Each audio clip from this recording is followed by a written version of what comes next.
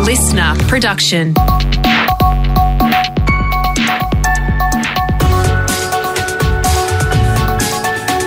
Australia Today's Morning Agenda with Natasha Belling. Good morning. Thanks for your company. Let's check what's making headlines this Thursday, the 10th of March. Prime Minister Scott Morrison will tour flood-devastated southeast Queensland today after visiting northern New South Wales yesterday, where he declared a national emergency. The PM announcing a support package including $25 million for emergency relief and more than $30 million for mental health support programs. Residents in 3 council areas in northern New South Wales have now been deemed as catastrophe zones, with residents now eligible for additional disaster payments, including $1,000 for adults and $400 for children. Here is the Prime Minister. I absolutely understand the frustration. I understand the anger. I understand the disappointment. I understand the sense of abandonment. I do apologise that the amount of support that has been provided and continues to be provided, I still don't believe we'll always meet the expectations that are just at, very high levels, and understandably so. Mr Morrison has been criticised for not meeting with locals face-to-face in Lismore. Scott Morrison instead spending time in private with a local farmer before attending an emergency meeting at Lismore Council. Kate Strudy is from Lismore and had to be rescued from the floodwaters by another local. She was among a large group of local residents waiting outside to speak with the Prime Minister yesterday. We were hoping just to talk to him and to see, that he could actually see the distress and the carnage and the trauma that we've all endured here. But hopefully he would have some sort of better response than giving us $1,000 that we can't spend because there's no town. That audio thanks to Channel 10. Meantime, the Deputy Prime Minister has apologised for the government not declaring a national emergency sooner, flagging it may have been a mistake. Barnaby Joyce telling the ABC the new declaration will help get through the bureaucratic process in a more efficient way. As the bureaucratic process becomes more pronounced in what we have to do as we go forward, then I think that it's going to assist us a lot from here. I grant that if people say, well, it should have happened last week, if we made that mistake, we made that mistake, and we're sorry for it.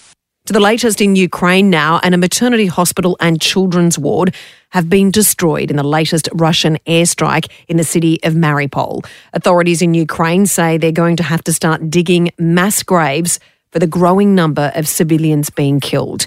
The United Nations has confirmed more than 2 million Ukrainians have now managed to escape to neighbouring countries. Former Ukrainian President Petro Poroshenko had this to say exclusively to 7 News correspondent Chris Reason, who's on the ground in Ukraine. He tells me Ukraine is demonstrating a miracle to the world. The Russian attack not only Ukraine. The Russian attack the whole our values, the whole West, Europe, US and Australia. And there are growing fears of a nuclear disaster in Ukraine, with authorities warning Chernobyl is dangerously close to leaking radiation. Russian troops cut power to the decommissioned site, which is still needed to stop the nuclear fuel from leaking. Meantime, China has accused NATO of building tensions between Ukraine and Russia, suggesting it was to blame for the Russian invasion. Speaking at a news briefing, the Chinese Foreign Ministry urged the West to stop its sanctions against Russia, calling them brutal. Now let's check what's happening in your state with our reporters on the ground to New South Wales, and a massive clean-up is now underway across the Greater Sydney region after this week's deadly floods and record-breaking rainfall. Thousands of residents are starting to return to their homes this morning as floodwaters recede. Our reporter Sasha Barbagat has more from Sydney. That's right, Tash. Evacuation orders for spots in southwest Sydney have now lifted, allowing exhausted residents to get back to their properties safely. But the danger isn't over on the Hawkesbury and Nepean rivers. Orders to stay away remain in place for at-risk suburbs today. The death toll, meantime, has lifted to 3. The body of a man believed to be a missing delivery driver found in floodwaters in Western Sydney yesterday. There is finally a break in the weather today, but locals and authorities are now assessing the damage, staring down a clean-up that will last months.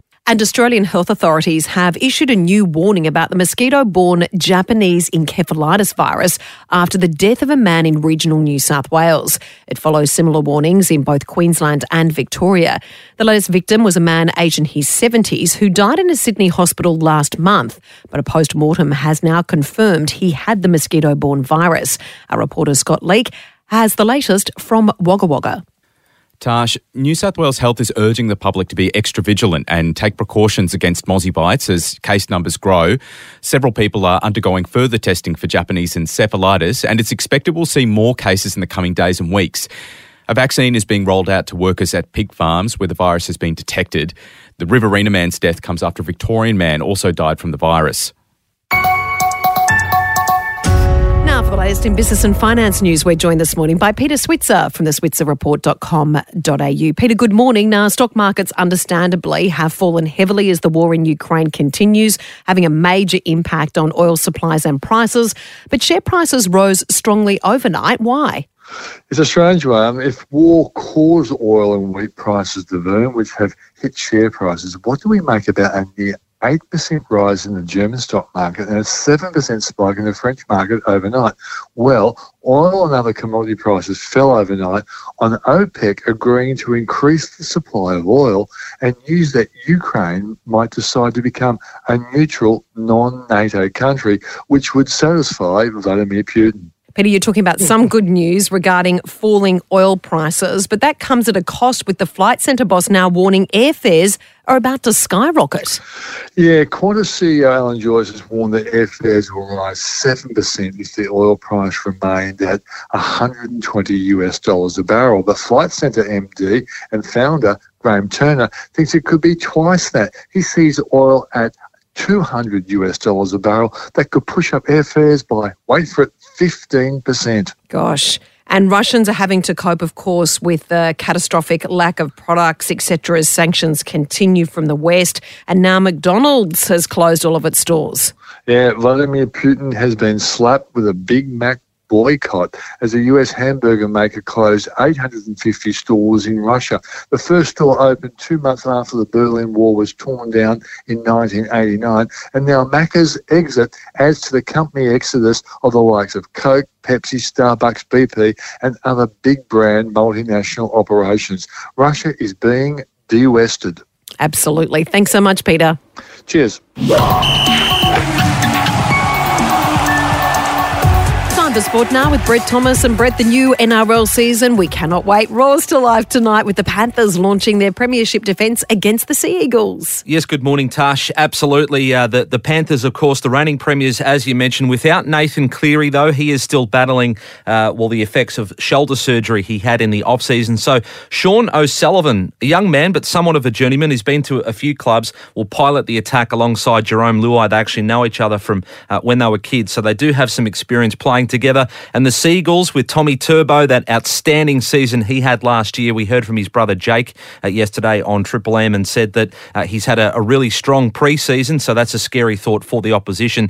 In terms of who could win the premiership this year, Triple M's Benji Marshall has given us his thoughts. He's backing Souths to go all the way. I know Jason as a coach. Yep. I've seen him under Wayne, and what he's learned of Wayne he'll be able to implement, but also I think he's got a lot of other things that he can offer to the team too. So I think they're going to have a great season, mate. Yeah, has been very impressed with their new coach, Jason Demetriou. Cannot wait for it tonight. Now, Brett, on to the AFL, and the Swans are keen to extend. This is interesting. Buddy Franklin's career into another season. Can he do it? Well, he's on the verge of a very special milestone, just the sixth player to reach 1,000 goals. He will get there in the early rounds. He, of course, is in the final year of that famous 9-year, $10 million deal that he signed such a long time ago, and there were so many critics that thought he would never get to the end of it, given he's a key forward. He's had a number of injuries, but President Andrew Pridham has told Seven they're already in talks on a new contract. He's looking fantastically fit, so I think we're pretty keen to extend him if that's what he wants to do, and I think it is. We'd be looking forward to it, and just really looking forward to him kicking his 1,000th goal. And some talk out of AFL head office yesterday, they might add an extra round to the season next year and scrap the practice matches. And Brett, the Aussies are turning their attention to the second test in the cricket against Pakistan after a gruelling series opener.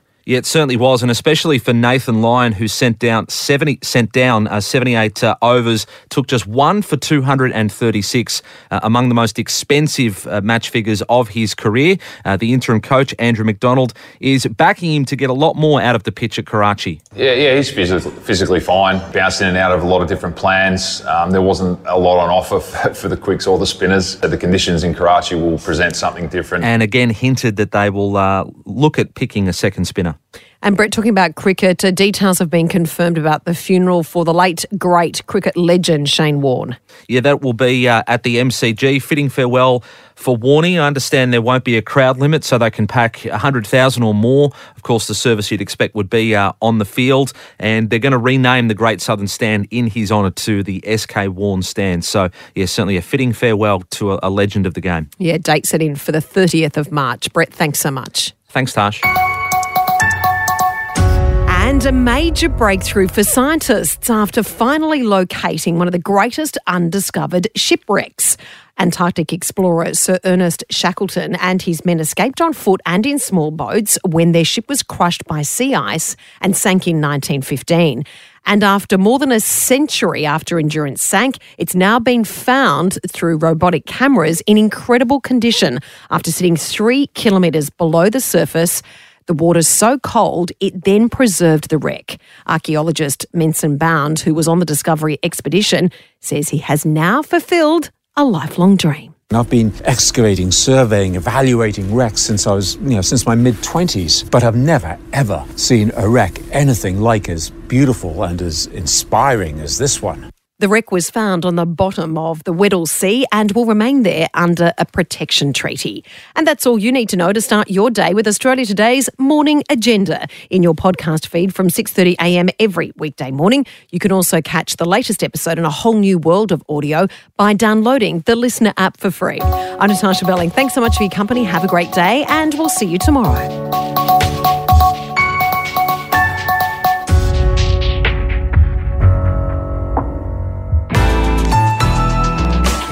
Listener.